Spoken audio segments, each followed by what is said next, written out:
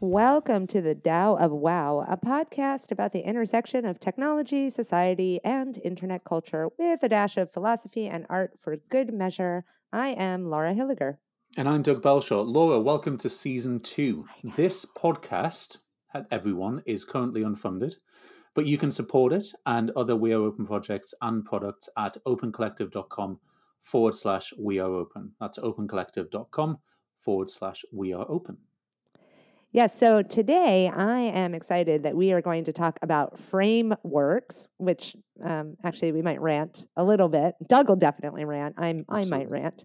But I think it's really good timing because we are actually recording this podcast the day after I, along with a community of practitioners, published a brand spanking new framework.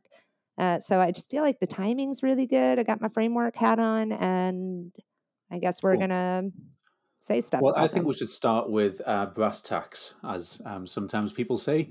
What are we talking about when we're talking about frameworks? What would be an example of a framework that people might know? Well, I think one that most people know is the SDGs, the Sustainable Development Goals, or at least I think maybe not most people in the world, but most people who might be listening to this podcast.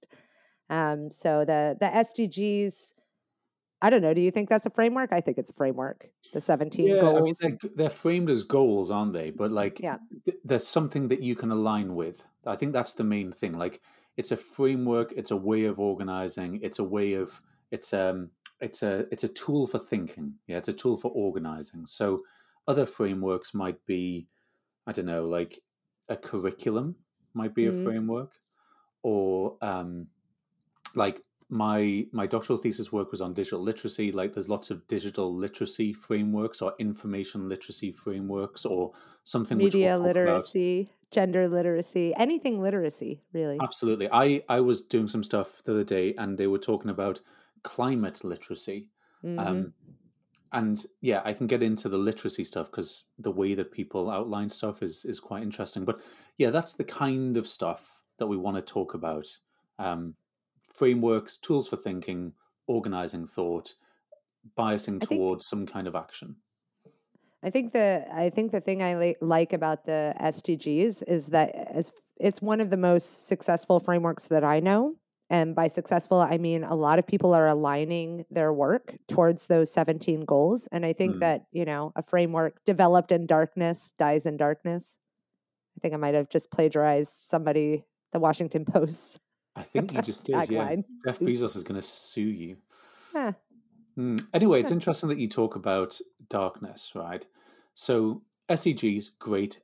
Most people, I don't think anyone really says that they're terrible or anything like that. But I don't really know how that particular sausage was made. And by that, I mean, I don't know, the process behind which they decided on those particular goals. I don't know particularly who was involved. I think that if I dig enough, I'll probably be able to find that out. That's But at exactly the what I end was of the just going to day, say. Yeah. the reason why people are willing to align is because it's the UN. Yeah. Yeah. Yeah, it's brand, right? Like the Hmm. brand is helping to make that framework a quote unquote successful framework. Hmm. Yes. But anyway, I feel like you're itching to tell us about the framework which you've come up with other people. So why don't you tell us about that, and then we can talk about the ones as well. Yeah, I mentioned it at the beginning, the open leadership definition, and I guess itching to talk about it because um, I was thinking about what makes an open leader an open leader back when I was at Mozilla, like year 6, 7, 8 years ago. You and I were working together. We developed the web literacy map, and like the next intellectual jump for me was, I was the teaching and learning lead. And I was working a lot with adults. I was working with people who were implementing the frameworks that we were coming out with. So they were people who were taking the web literacy map and using it in the classroom, in nonprofits, in learning events. And my next intellectual step way back then was, who are these people who are showing, these open behaviors and practices? What sort of aligns them? What do they have in common? Um, And Mozilla continued that work, actually. When we developed the open leadership definition, which came out yesterday, we were piggybacking off work I did years ago and off that work being continued in the Mozilla community. So this culmination is really looking at things that other open source communities have said leadership is in open source. So I feel like it's sort of a meta analysis, which Cool. I quite like because it's not trying to replace anybody else's. It's trying to extend, and in some cases simplify. And so the open leadership definition is really outlining the mindsets and the behaviors that distinguish open leaders from other types of leaders. Okay, Um, so this came yeah. out yesterday, so I haven't had a Yes. chance really to go through it yet. But even just going to the page on the Open Organization website, there's two things that I really like about this, and they're right at the end. So the first of them is a very American thing, which is a colophon. I don't know anyone in British English who uses that word, but it's a thing. And it says at the end, this document builds on several openly licensed resources, including the Red Hat Multiplier and the Open Leadership Framework from Mozilla.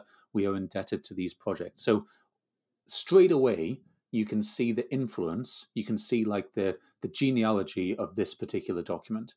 So that's the first thing, like knowing where it's come from.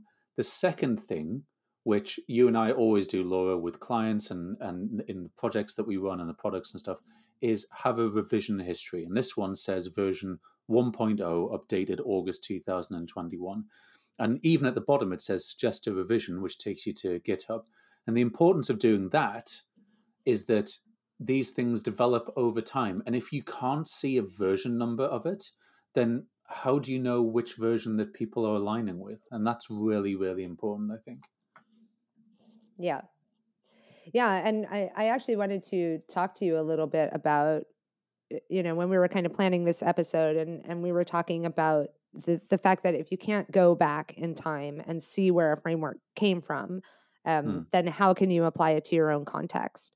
right. And I think in the open source community, certainly we're quite good at documenting our path to something. And so I'm kind of wondering, given that you participate in the open source community or work openly and you trace things back, maybe you want to talk a little bit about the opposite of that and what happens when a framework is just released into the world and that people are expected to somehow care. Absolutely right. So let's start from, and I put this into a number of presentations, so maybe I'll link to some of the slides so people can kind of follow this through visually. Um, so one of my favorite tweets of all time was by an account which I think is now dormant called EdTech Hulk.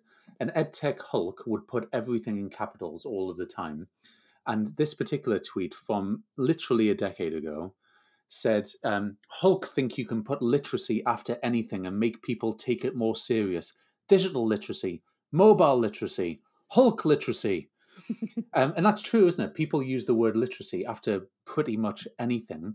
And a friend of ours, Greg, sent us this particular one, which is a book called Vegetable Literacy. Like literally, you can put the word literacy after anything. And the reason that people do that is because when you're using the word literacy, it's really about power. What you're saying is these are the things that you should pay attention to if you want to know about this, according to me. So, for example, before I said climate literacy, well, there's lots of different ways in which you could respond to the climate emergency. But if you say, well, this is being climate literate, you're defining what that means, and therefore you're exerting power in the world. So there's an example which I often give, and this is from the dqinstitute.org. And it's this very pretty kind of looks like a pie chart or a color wheel or something like that. And I've seen it on so many slides and so many documents. And it's like a collection of stuff that when you look at it, you're like, oh, it kind of goes together, yeah. But when you kind of look at it a bit more, you're like, why is that in? Why is empathy in with digital footprints? Like it's just a collection of words. So when you look at that a bit more closely, and you kind of think, well, if this wasn't pretty, if this was kind of just black and white and gray and stuff, would I like it as much? Would it appeal to me so much? And I think the reason being is because we're just seeing the finished product here. We're seeing something which looks like, Brian Mathers from iCoop talks about cognitive ease. It looks like it fits into our life or our brain really nicely and easily. But if you imagine this being a bit like an artist's studio, and they're giving you the finished bit of work, you kind of need to go into the artist's studio and to see what materials that he or she has been painting with. So, like, what materials have they used? Who was involved in painting it? What decisions did they make when they were painting it? What did they reject? What did they leave out? All this kind of stuff. And that's the things that get left out, Um, Mm. and I feel like when we dig into the stuff that we've done, we've documented this openly, like with the web literacy map, with the open organization, definitely, like all of this stuff. You can look through the minutes of things and you can see what's been left out.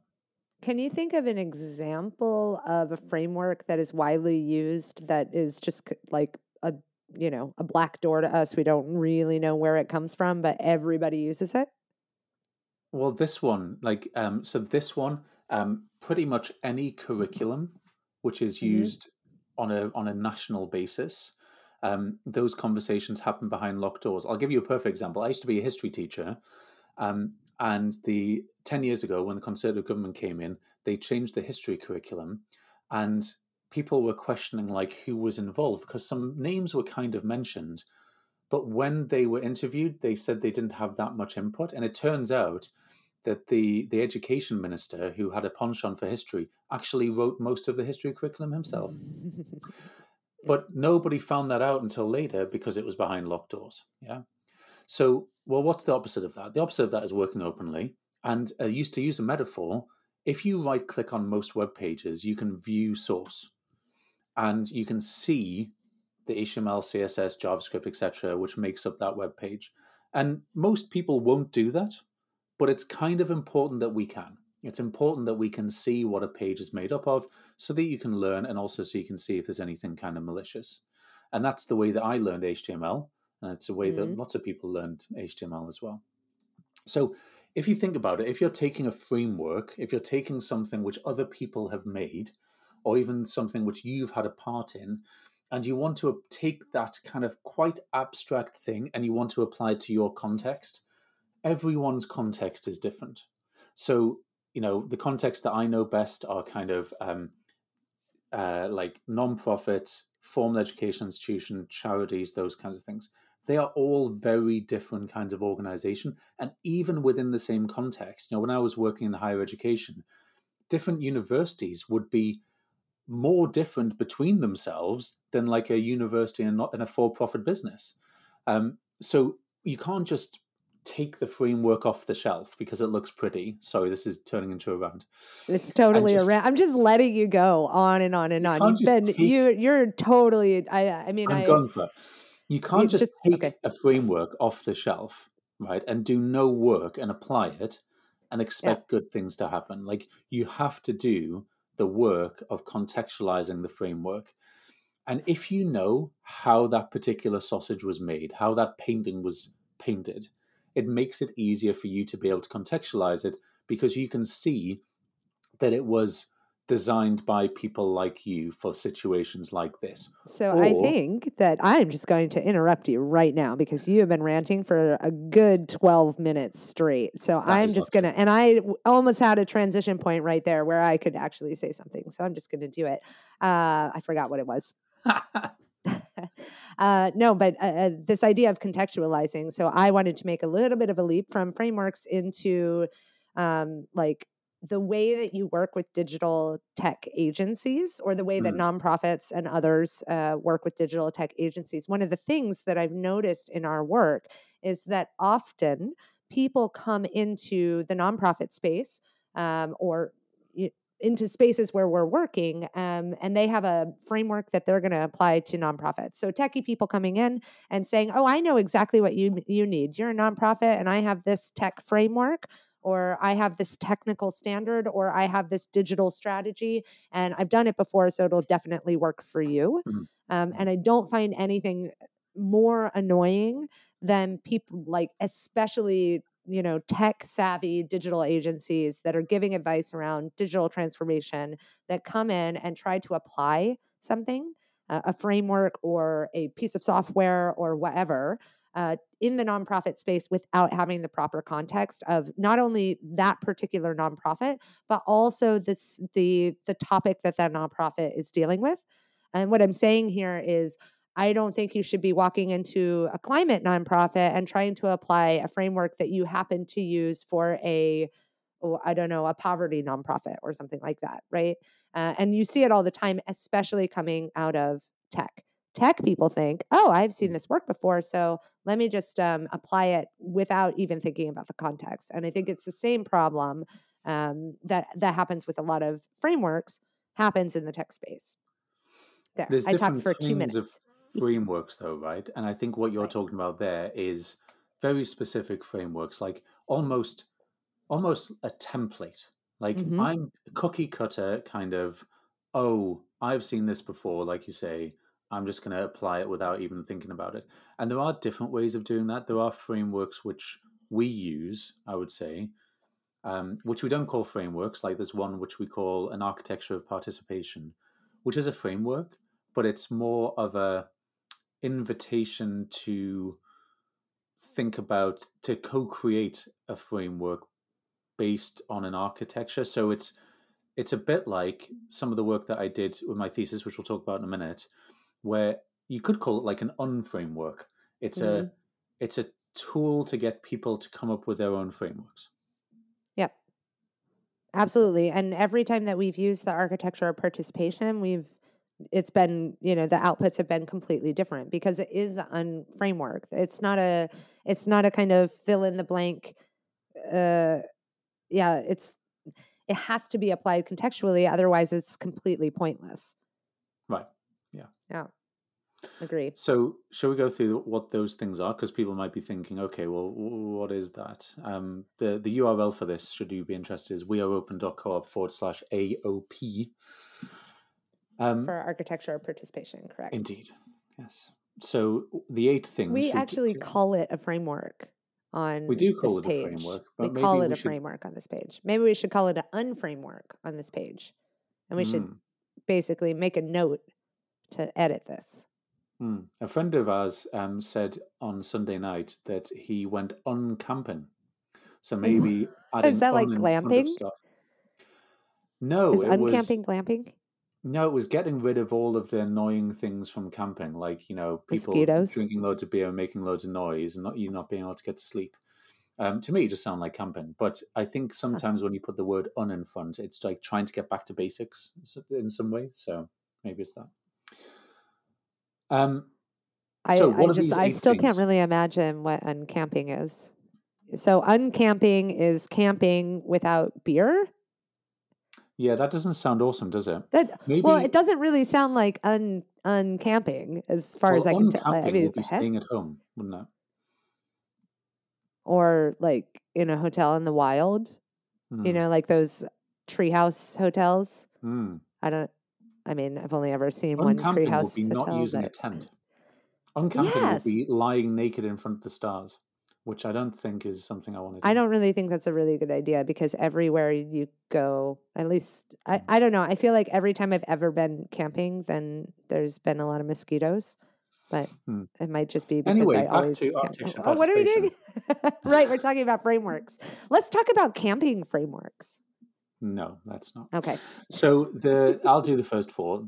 From the architecture of participation, the first 4 that we've kind of identified, and this came from, Tim O'Reilly saying some stuff about Larry Lessig's book, Code and Other Laws of Cyberspace. So the things we've identified from that people need, we're not saying what these things are, we're saying that you need something like this. So number 1, you need a clear mission. You need a big idea that people can rally around. Secondly, you need to invite people to participate. Not just say it's open to everyone, but invite specific people. Who are you going to invite? Thirdly, you need to be able to onboard people easily. What's that going to look like in your particular context? And then fourth, you need a modular approach. And that means that people, if they're volunteering, for example, don't just have to say that they're signing up to everything and basically signing their life over to your project, but they can get involved in little bits of it and it all kind of works together. Yeah, and then there's 4 other elements. And if you go to the webpage, then you'll see a very pretty graphic that summarizes all of this. The fifth one is strong leadership, which ties back to the open leadership definition. If you're wondering about the mindsets and the behaviors, what we mean by strong leadership, there's a secondary framework that is quite complex. Well, complex. It's simple and complex. You can have a look at that. But basically, you need people who embody the mission, who respect the volunteers, who can carry forward the project in a way that makes it successful. You need ways of working openly and transparency. So we've talked about this all the time on this podcast, but basically trying to figure out where on the continuum of open your particular project falls. So openness is not a binary, it is a continuum. Some projects can be more open than others, but actually being able to document where are the secret areas of a particular project, is everything out in the open, how are you being transparent, and how are you being adaptable to the context of the project. You need back channels and water coolers. Everybody needs a little bit of a social space. So no matter what the project is, people need to be able to interact with each other, because it's, a sense of community is the thing that's going to help a project move itself forward. People need to belong. And then the final one is celebration of milestones. It's really important to recognize the contributors and the contributions of people who are working together on a project. Cool. So the point of doing this is to have, well, are we going to use unframework? It's an architecture, isn't it? It's a way, it's an invitation to come up with your own framework. And interestingly, this work that we've done over the last kind of decade, where we're trying to get people to think and to come up with their own frameworks, has happened in parallel with the work that we've done around, for example, open badges. And you can think about them running in parallel. So one is you need to come up with your own frameworks so they fit in your context. And the second one is you need to come up with your own credentials or recognition so that you are giving people ways in which they can represent themselves at a distance to other people. And those two things go together. And what I find really interesting is that there's certain people who don't want to do that. Like they are very resistant to it. And if you run workshops, they like literally just want to take things and be told what to do. And I find that a little bit sad. And it's particularly happened with the work that I've done around the 8 essential elements of digital literacy, as I call them. So you mentioned before, Laura, that the open leadership definition is kind of a meta definition or a meta framework or whatever you want to call it. Mm-hmm. That's when I did my doctoral thesis, I kind of accidentally did it. I stumbled into it, and I ended up doing this kind of meta-analysis of all these different digital literacy frameworks and approaches and definitions. And this was like a decade ago, so it definitely needs updating. But at dougbelshaw.com/thesis, it's got a TEDx talk that I did. It's got the book that I wrote of my thesis and the thesis itself. But there's an image which I think is more useful. And the image is this one, which I'm just going to make sure is in the show notes. So someone kind of remixed it. A guy who on Twitter was Mr. Ted P. And I think he worked in like a private school in America. And he took these 8 elements of digital literacies and kind of put them into 4 skill sets and 4 mindsets. And the skill sets were cultural, creative, constructive, and communicative. So thinking about, well, in order to be digitally literate or to exhibit qualities of digital literacies, well, these are the skills that you're going to need to be able to do. You're going to need to understand how to work within a particular culture. And that doesn't have to be high culture like opera and all that kind of stuff. It can literally be how to share cat memes that are funny. Yeah, that's a culture. Being creative, well, we all know what that means, but it means different things in slightly different contexts. Being constructive, like building stuff rather than just consuming things. Communicating, there's different rhetorics of communication in different spaces. It kind of fits with the cultural definition. But then there's these four mindsets as well. There's confidence in a digital realm. Even just being able to press Control Z to undo something blows people's minds when they learn it for the first time. Cognitive, like what it means to reflect on you being a digital avatar or reflecting on the tools that you use in a digital space. Same with kind of the critical element. So thinking about why you'd use one tool or one approach rather than another.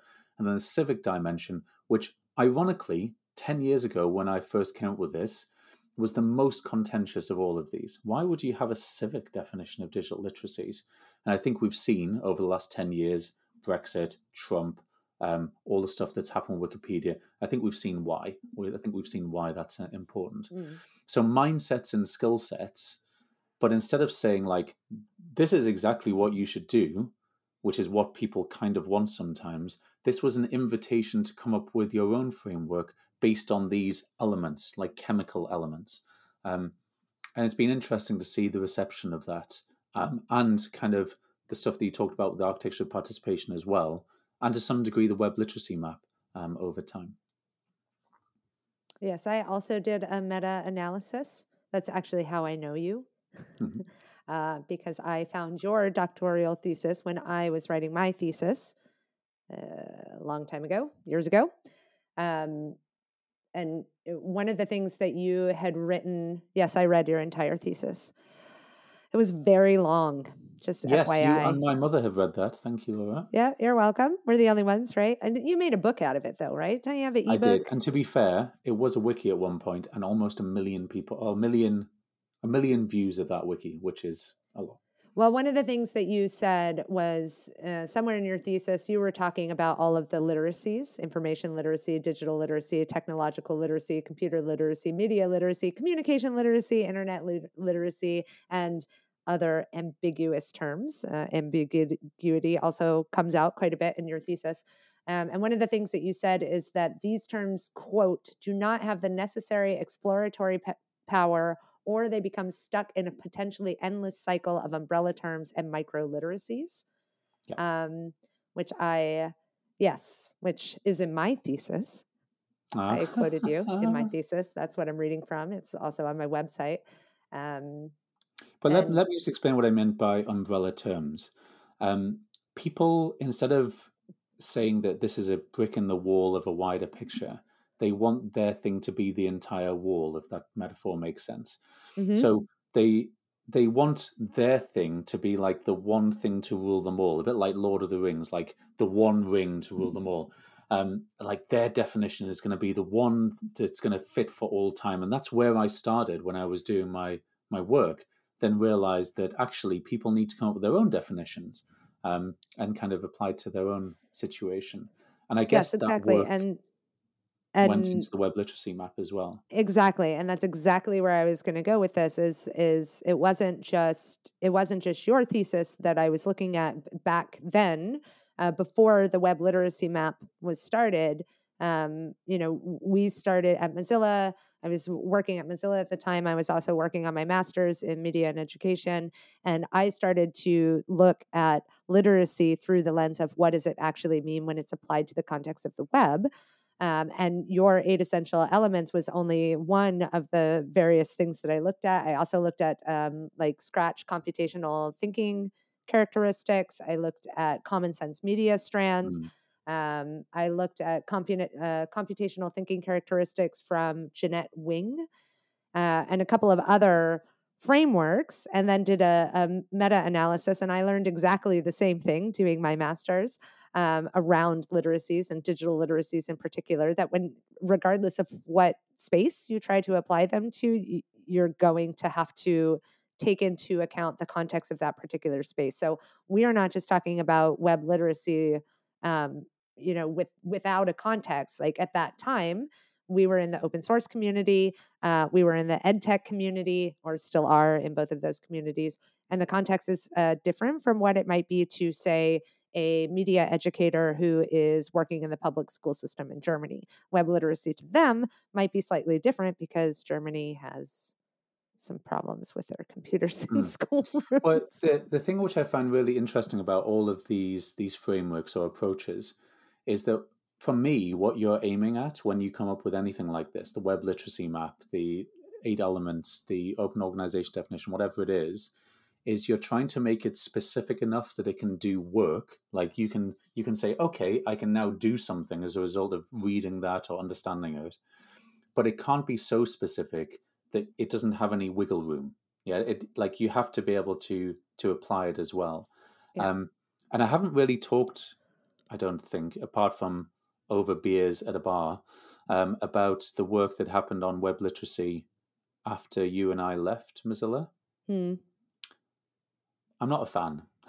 I have to say, and that it's not just me with sour grapes or whatever. I'm very happy that that work continued. But it seemed to be then, like, I know for a fact some of it was funded by the Bill and Melinda Gates Foundation, and ended up with these 21st century skills. And it seems to have taken quite a sharp left turn towards kind of libraries and Hmm. that particular information literacy kind of stuff. And it where it's probably more useful and more specifically useful for libraries now and information literacy professionals, I think it's probably less useful for everyone else. Yeah, so I think they really did sort of focus on the glam area, Mm, galleries, libraries, archives, and museums, mm, if I remember yeah, correctly. yeah, Um, yeah, but you just said something about the practicality of a framework and whether or not it's like practically implement, yeah. like you can actually use it. And that's actually why I wanted to have the conversation today and why I keep bringing up the open leadership definition and stuff, because I feel like, I mean, okay, I'm biased because I put a lot of thought and energy and did a lot of the community corralling around that definition. So I'm obviously biased, but I feel like it's quite practical to be able to see what are the specific behaviors that a quote unquote open leader has listed as bullet points. And it's really easy stuff that we talk about all the time, like, listening and giving critical feedback and Mm. these kind of, But do you feel like, so one of the things I spoke about earlier was that when you're coming up with a definition, you are exerting power or you're trying to claim power. Do you feel that with the opensource.com community? Do you feel that kind of yeah, I definitely do, because I think that the Open Org project has quite a high profile because it's not financially supported by Red Hat, but Red Hat is one of the biggest for-profit open source companies in the world. And it is like the Open Org project, which is community driven, not funded by Red Hat, but we are supported by the Open Source Program Office, which essentially means that we have people that check in on us to see how we're doing, and they're paid by Red Hat, right? And so there is some power around the like the cultural implementation of open source or the behaviors of open source. However, because I am like a part of that community, I know how much work the community does, and they are not funded by Red Hat, right? So it's like, yes, there's some tricky power around, because it looks good for Red Hat, right? To support a right? Well, hang on, community of hang on. intellectuals. So yeah, money can be power as well. But I guess I meant in terms of the claiming that this is the definition of an open organization. Like, do you were there any discussions? Because I can't remember those kinds of discussions when we were developing the web literacy map. I can't remember the kinds of discussions about, or maybe there were, like about who was represented in the community and what kind of power relations there were and that kind of stuff. Have Mhm. there, so it's too long ago for me to remember, have there been those kinds of conversations within the open organization community as well? Yes, definitely. And you can actually see examples of this on our GitHub, where there are, issues filed against the open leadership definition that say things like, we need to make this accessible for outside of this kind of wildly contextual audience of open source intellectuals. Mm, Because the conversation and the community that developed the open leadership definition, all open source experts, all people who have been working in this field for a really long time, and people who are able to have this conversation, quite far removed from people who are not experts in open source, right? So how do you apply open leadership mindsets or behaviors if you can't understand the terminology being used in defining what those things are? And this is work that we still have to do. We have to take a look at at the definitions that we've created and think about if you were somebody coming from a completely different industry or a completely different educational background, would these still be accessible to you? Are they written Mhm. in a way that is like a bit removed from the academic intellectual conversation? Because if you want to be able to implement open leadership in your, I don't know, your mechanic shop, then you should be able to do that if that's what you want to do. But if the document that should help you do that is completely inaccessible from its language, then it's not really, it's yeah, it's just not accessible. Okay. So I think Um, I think the conversations are there, but I think it's it's quite tricky, especially in open source communities that are maybe completely run by contributors and volunteers. This kind of work takes time and is difficult because it's people's like passion project, side project kind of thing, right? So who has time to think around all of the possible contexts that this could be used in, and making sure that the document or the framework is accessible for all of those different contexts. right, right. Uh, So it's not just accessibility in terms of we as a group of people have thought about the accessibility and thrown it over the fence for the people, but inviting those in, the architecture participation stuff. yeah, We exactly. should probably wrap this up I know because this the one went last, really nerdy, I I know, feel. I know, the I think last podcast that I did started as a half an hour podcast and ended up as a 2 hour podcast per episode. So, and I listened to one by Dan Carlin from Hardcore History, and they're like 4 hours per episode. So let's not go there, and no. let's wrap this up. Now, what would you say would be from your point of view the main takeaways for people from this episode if they've kind of fallen asleep in the middle, and they've just woken back up, like what are the main takeaways from your point of view, Laura, from this episode? I think number one, that frameworks can be useful if they are put into context, and that you can't just pick a framework up off the shelf and then throw it at whatever problem you're dealing with. Rather, you need to think about how it needs to be applied and the people involved in the community that you're trying to help with Yeah, this framework. I think yeah, that's number one, two, and three. I don't know. What do you cool. think? Yeah, I mean, when I do my ranty talk about this stuff, I talk about kind of people needing to talk to each other about their context, because I Mm, think we assume just because we're, I don't know, share the same physical space with someone, and or do the same job as someone or work in the same organization, that we automatically have the same way of thinking about our context. And I don't think mm, that's true. So we need to talk about our context a lot. And sometimes these kind of unframeworks that we've talked about, architecture, participation, essential elements, open org definition, that kind of stuff, can help with that. The other thing to remember, and I don't think we've spoken about this, is that people love case studies, right? And the reason that they love case studies is that it gives them an excuse to go to their boss to say, look, this other organization in this industry did this thing and it all turned out really well. So let's do that. But all case studies are marketing. So we mm. need to make sure that we're not just thinking that this organization or this group of people are exactly the same as us, because they're not. Um, Before we finish off, I do want to remind people that we are currently unfunded, and that if they go to opencollective.com and opencollective.com/we are open, that you can support this. And any amount would be very much appreciated, because you don't get a lot of feedback on podcasts. You get the occasional Mm. kind of tweet. But one way in which you can kind of show that you want this to continue is to give us a dollar a month, a dollar ever would be fantastic. Not because we're greedy, but because we want that energy from you to keep this podcast going. Yeah. I That's the one thing about the podcast that I find really hard is that you don't really hear whether or not people have enjoyed the conversation. Every once in a while, you get a little something.